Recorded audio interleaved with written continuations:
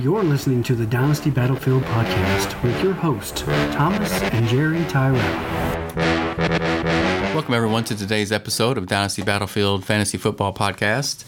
I'm your host, Thomas Tyrell. As always, you can find me on Twitter at DynastyBfieldTT. Today, I'll be joined, as always, by my co-host, my cohort, and my Dynasty nemesis, my brother, Jerry Tyrell. Thank you for that warm introduction. You can find me on Twitter also at DynastyBfieldJT. Awesome, Jerry. Also, we would like to mention, if you would, check out our website, dynastybattlefield.com. We have multiple battles listed there that you can peruse, as well as we are also commissioning a 12-team Superflex startup currently. We are both We were both joined in the league. Yeah. That was not easy to say. We're both in the league, and we would like to have you guys join us and have you test your fantasy football wits against us. Absolutely. And that is a $50 startup?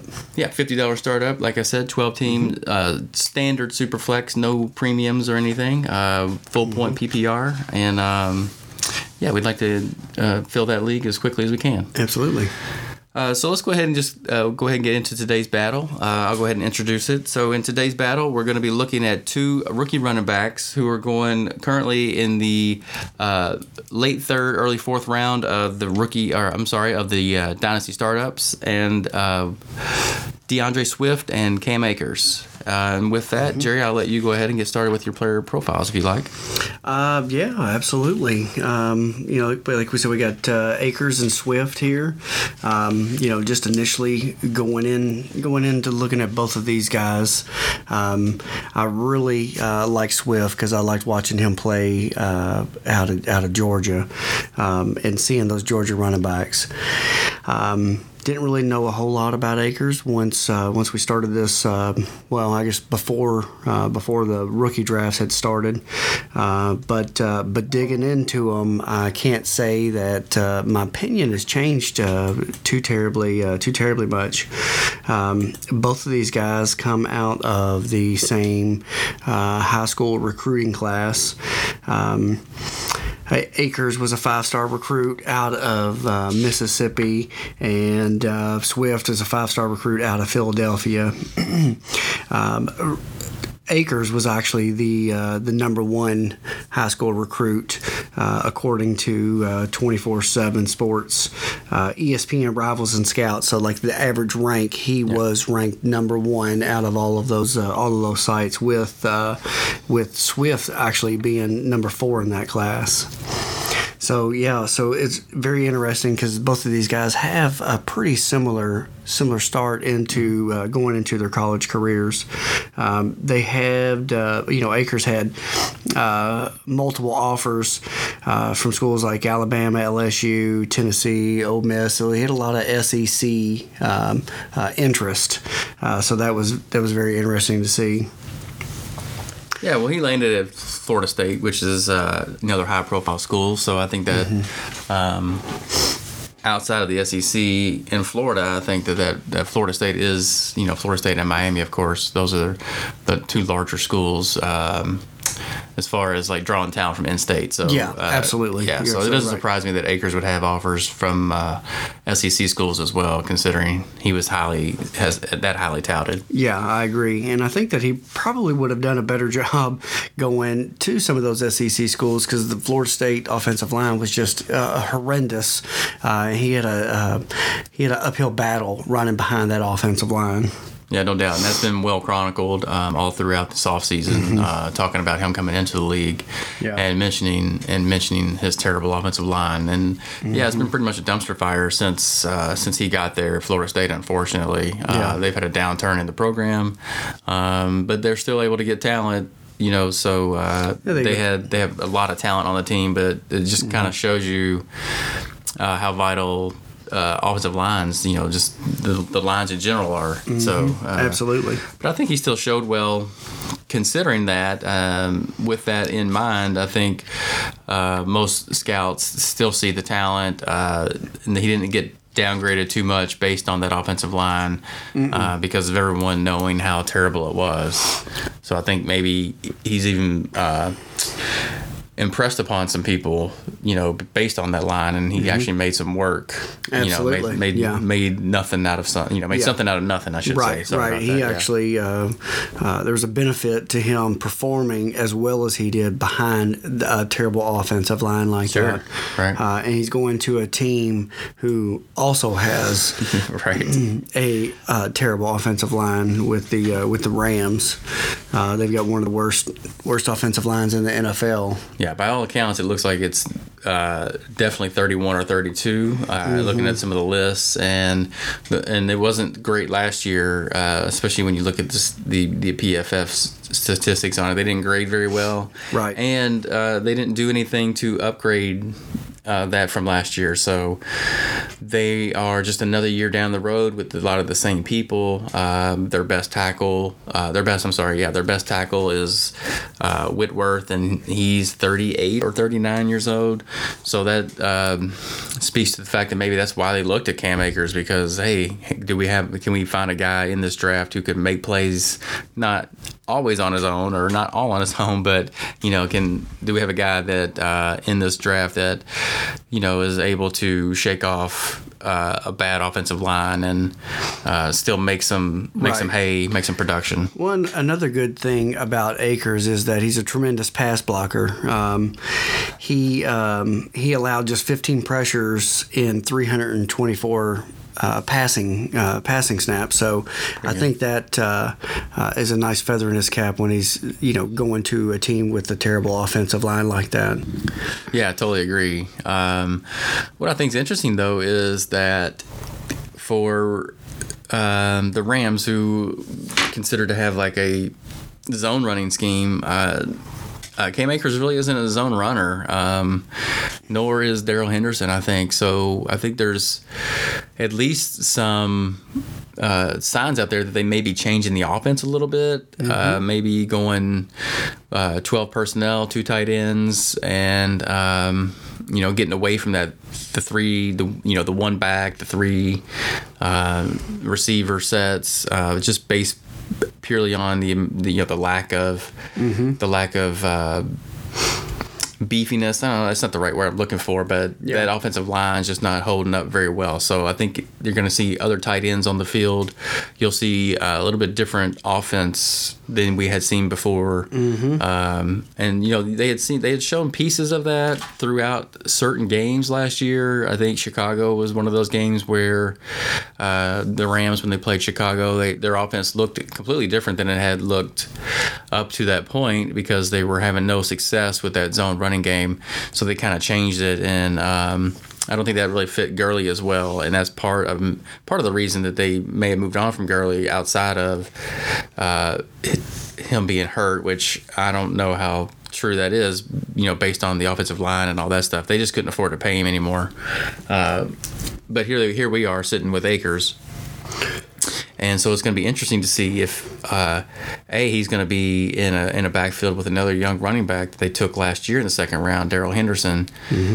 So from that perspective, it's going to be an interesting battle between those guys in camp to see, is this something I think McVay made mention of this week, that they kind of see how those things worked out, and that they planned on using everybody, which I think is not just coach speak. I think everybody at this time, especially given this year where we haven't seen anybody yet, there's not been any training camps or rookie camps or anything up to this point. So I think he's just kind of hedging his bets and not committing to anything there by saying they're going to use everybody. Yeah. I think looking at pedigree, though, you have to give the nod to Akers in that backfield over Henderson, just based on, like you were saying, the number one, and by all recruiting services, a top 5 player coming out of high school in the country. So you would think that would put him a little ahead of Henderson. But Henderson's been there, and you can't discount that as well. So. Right. And they did move up to take Henderson last year when there were some concerns with Gurley. So how the Dynasty community reacted to that was to take Darrell Henderson, which, it looks like that's kind of maybe a potential a foolish move. We were reading the tea leaves a little bit too deep on Henderson last year, and I think I was one of those that fell victim to that because I took Henderson in one of my drafts last year. But they, like I said, they did move up to take him in the third, so they did give up a few assets to move up to take him. So going into it, I think that you're right. I think it will be a battle between the two. But with Akers' pedigree, his pass blocking skills, his pass catching skills, I think that he will be on the field often and early in the season, and I think that he'll eventually come out with the starting job in that situation. Yeah, that's a great point about the pass blocking. That's something that I had overlooked when I was looking at these players, and I think it's a good point, especially considering the conversation we just had about the offensive line.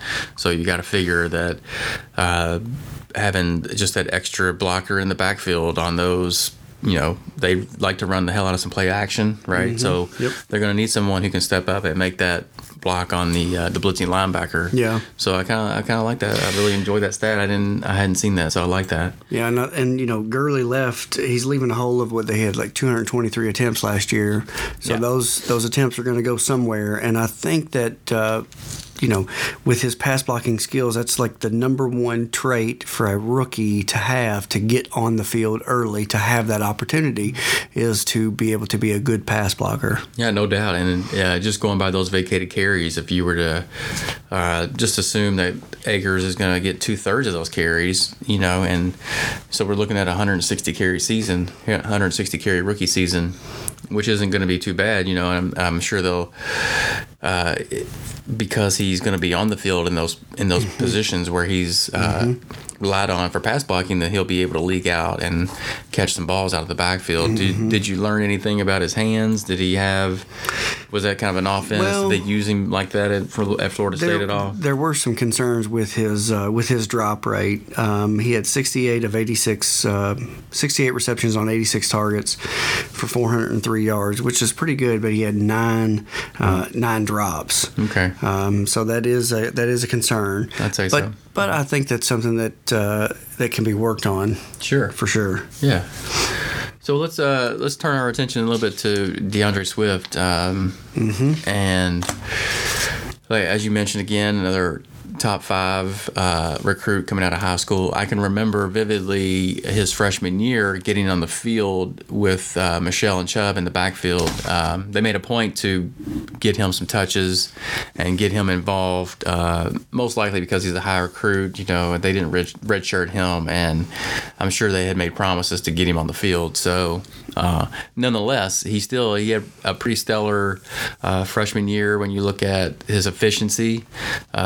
Almost 8 yards a carry, behind that sweet Georgia offensive line, and then you could see over the course of his career his efficiency has kind of tailed off a little bit, which is expected. It's kind of hard to have the same efficiency on almost 170 carries that you have on 90. That just the more touches you have, usually, generally speaking, the less efficient you're going to be.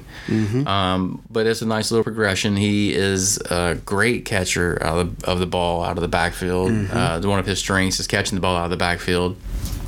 And he's going to be in a similar situation as Cam Akers in that he's going to a backfield with another young running back, highly thought of in the Dynasty community a couple of years ago, Kerryon Johnson, who I believe is only going to be 23 this year and already has 2 years under his belt in the league. Now, he's not played. He's got some injury concerns.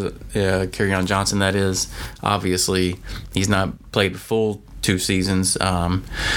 So you have to think that that's at least part of the reason that the Lions have dipped in the running back pool again here. So they took DeAndre Swift, the 3rd pick of the 2nd round. So that's pretty high draft capital. And when you start looking at the offense for Detroit, they're starting to collect some nice little pieces, right? They got Galladay, who's getting ready to turn 26, getting ready to be in his prime. They got Hawkinson last year by all, top 10 pick last year. Number one tight end off the board last year. Great blocker. A lot of promise for him this year. Yep. So I think DeAndre Swift is another in that line of playmakers that Detroit's looking for. I'm not sure Kerryon Johnson can stand up to the beating that it takes from running back. I wasn't a fan of his coming in, but he's Kerryon Johnson. I'm not a fan of his because of his upright running style. I think that lends to more hits and just more injuries, and so from that perspective, I think I would definitely lean towards Swift getting the nod in that backfield. But even we assume it's probably going to be a split. I mean, Kerryon Johnson's not. He's not old, like I just said, right? He's very young. Super young. So this could very easily be like a 50-50 backfield split, or of something where they have both these guys on the field at the same time. They split out. They can split out Swift because he has those great hands and use him in that way. So it's going to be interesting to see how Detroit uses these guys. Like I said, I would imagine that talent is going to win out in the end, and that based on the injury history of Kerryon Johnson, that Swift will have this backfield, and I believe before midseason this will be a 60-40 split in the Swift side. And I think maybe week 1, week 2, depending on, because we're not going to have any preseason games, I could see a 60-40 on the Kerryon Johnson side. But I think you'll see the difference in the talents, and that'll be apparent in the way they run, their styles, the way the offense responds with those guys in. Yeah. And I'm a firm believer in DeAndre Swift. I think listening to all pre-draft information he was considered the number one running back of this class before landing spot. And I'm not going to let landing spot deter me from taking DeAndre Swift here, or any draft. I'm not going to let the landing spot kind of deter me. I'm more of a talent will rise to the top kind of drafter. So I like to take the best players that I think talent wise, and so I think in that backfield, I think DeAndre Swift will rise above Kerryon Johnson, and we'll see that through midseason that play out. Yeah. So. Yeah, I agree with a lot of your assessment there. You're right. He is considered the number one receiving back in this class, so I think that's going to help him quite a bit. Like with the current situation that they have in Detroit right now, like they have 4 running backs with 200 yards or more on the ground. So that tells me that they are spreading that ball out. They don't have a number one guy back there right now. I think that speaks to Kerryon Johnson's injuries as well, because they've had to spread the ball out. He's not available all the time, right? I mean, I think ideally they would have used Kerryon more, and we might have in that situation 2 running backs that have that, or 3 running backs as opposed to the 4. But I agree, they couldn't find. Once he got hurt, they were searching high and low to find something to work for that offense, and their offense was a dumpster fire last year. Yes, completely, very much so, because of the injury to Stafford, and there was a couple quarterbacks that stepped in, and I think like we had talked about on the Galladay battle, Galladay was still able to shine above and beyond his quarterback play, but the running back situation, nobody could shine back there. Right. They do have, they are the 11th ranked offensive line in the NFL right now, so they do have a good offensive line there for the running backs to run behind. But you're right. I think that it's going to be another, committee in the beginning, and hopefully, we'll see the talent rise to the top, and Swift comes out of that. Because you get Matt Patricia there. I was doing, as I was doing research, they have not had a winning coach there. I can't remember. It's like 15 to 20 years. That's got to be longer than that, right? Well, I don't know. They might have had. I don't know the Lions. Recent history that well as far as coaches go. I know. Right. Just going back to, I mean, would have been like the early 90s probably before they had a guy but a coach, like, I don't know, coaches over 500, we'd have to look that up because, an over 500 record, I'm with you. I think it's probably been a while since the Lions have had a coach finish their tenure. Yeah, finish their tenure like that because generally they get run out in Detroit. Yes, you're absolutely right. It might have been 20 or 30 years, but my point is that Matt Patricia was a good get because he was coming from a system in New England that has produced championships, but like we talked off air, but that coaching tree really hasn't produced a whole lot of great coaches. I think the one that may still have a chance to produce at head coach would be their offensive coordinator at this point in New England. But Josh McDaniels. Josh McDaniels, I blanked on his name there for a second. But yeah, I agree. I don't know. I think talent wins in this situation. I think I would still take Swift. I think that Akers will have a chance to make a more immediate impact, just because that backfield is so messy and ugly. Yeah. And where you have Kerryon Johnson, who is a little bit more established than Darrell Henderson is on the Rams. So I'm going to say that in this battle, I'm going to have to take Swift. Yeah, I think looking at both these guys, when I'm sitting there and I'm deciding who I'm looking at there in that late third, early fourth round spot, I found myself in a position like that a couple times where I'm sitting there and I haven't taken a running back yet. It's most likely super flex, so we're quarterback and some of those are tight end premiums, and so I'm looking at third round. I still don't have a running back, and I'm looking at these guys. I'm going with you. I'm going to take DeAndre Swift because I feel like he's going to have the higher ceiling for career-wise. I mean, I like Cam Akers. He's got a lot going for him. I think his situation in LA is going to be good. I think I was not a Henderson believer last year, and so I think he'll have that job. Similarly, he'll have that job by mid-season where he's more 60, 40, 70, 30. And I think part of that is because of what you mentioned, him being able to sustain a good block, being able to help pass protection is going to help him out.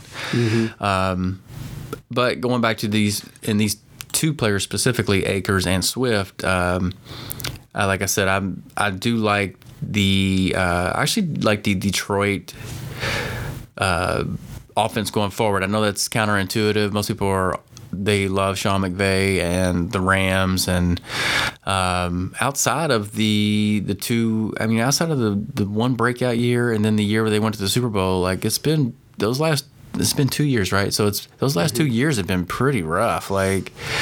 And downward trajectory. Yeah, sure. I think so. So, and like I said, I made mention of I've heard other people, rumors kind of saying that the offense may be changing. As I mentioned, looking at the running backs that they have and the style that they run, and just trying to figure out a better situation for that offensive line to function better. So, with those things, and you mentioned Detroit having the 11th ranked offensive line ranked by is this a PFF stat, I'm assuming? Or okay, yeah. So when you look at their grading, so they're gonna have a much better offensive line. I think he's got to have a better. I like Matthew Stafford more than Jared Goff. Not sold on Patricia as a coach. But that offense looked pretty stellar the first 8 weeks of the season. All projections were sky high based on the way the offense was moving in Detroit, and then Stafford got hurt and kind of really put a wrench in everything. And as most franchises would, right? They just kind of went in the toilet with a couple of nondescript backups that can make. You can still have a decent fantasy season from a wide receiver with some backup quarterbacks, especially when you're Kenny Galladay and you're just chucking the ball downfield and, he has the talent to go yeah, you could, when you look at his statistics during all that, like his targets went way down because they couldn't even get the ball to him, and that's just, we've already had that battle. But, so in this battle, give me the guy who has played at the highest levels, again in the SEC. So I'm going to take DeAndre Swift in this battle over Cam Akers. I agree 100%. I mean, I can see where if you don't necessarily agree, you can pick out those caveats of Cam Akers and point to those. Say he's a little bit bigger back. He did run behind a terrible offensive line and succeeded. And he has the ability to do that in the NFL. But longevity-wise, I think that going Swift here would be your answer. All right. Well, it sounds like this battle wasn't much of a battle at all. Cam Akers came and he got thrashed. So, yes, he did. Yeah. So with that, we'll go ahead and close this episode out. I want to thank you guys for listening to this episode of the Dynasty Battlefield Fantasy Football Podcast. Remember, you can follow me on Twitter at DynastyBfieldTT. And our main handle also is at DynastyBfield. Jerry, remind us of your handle, please. Yeah, handle is at DynastyBfieldJT. And don't forget, go over to dynastybattlefield.com. We also have more player battles presented there on our battles page. And then we're also offering, like I said in the beginning, we're offering a startup 12-team Superflex League that we would love for you guys to join. It's hosted on My Fantasy Football League, and the money is held in League Safe, so your money is secure. Come join us. We'd love to see you there. Join the battle.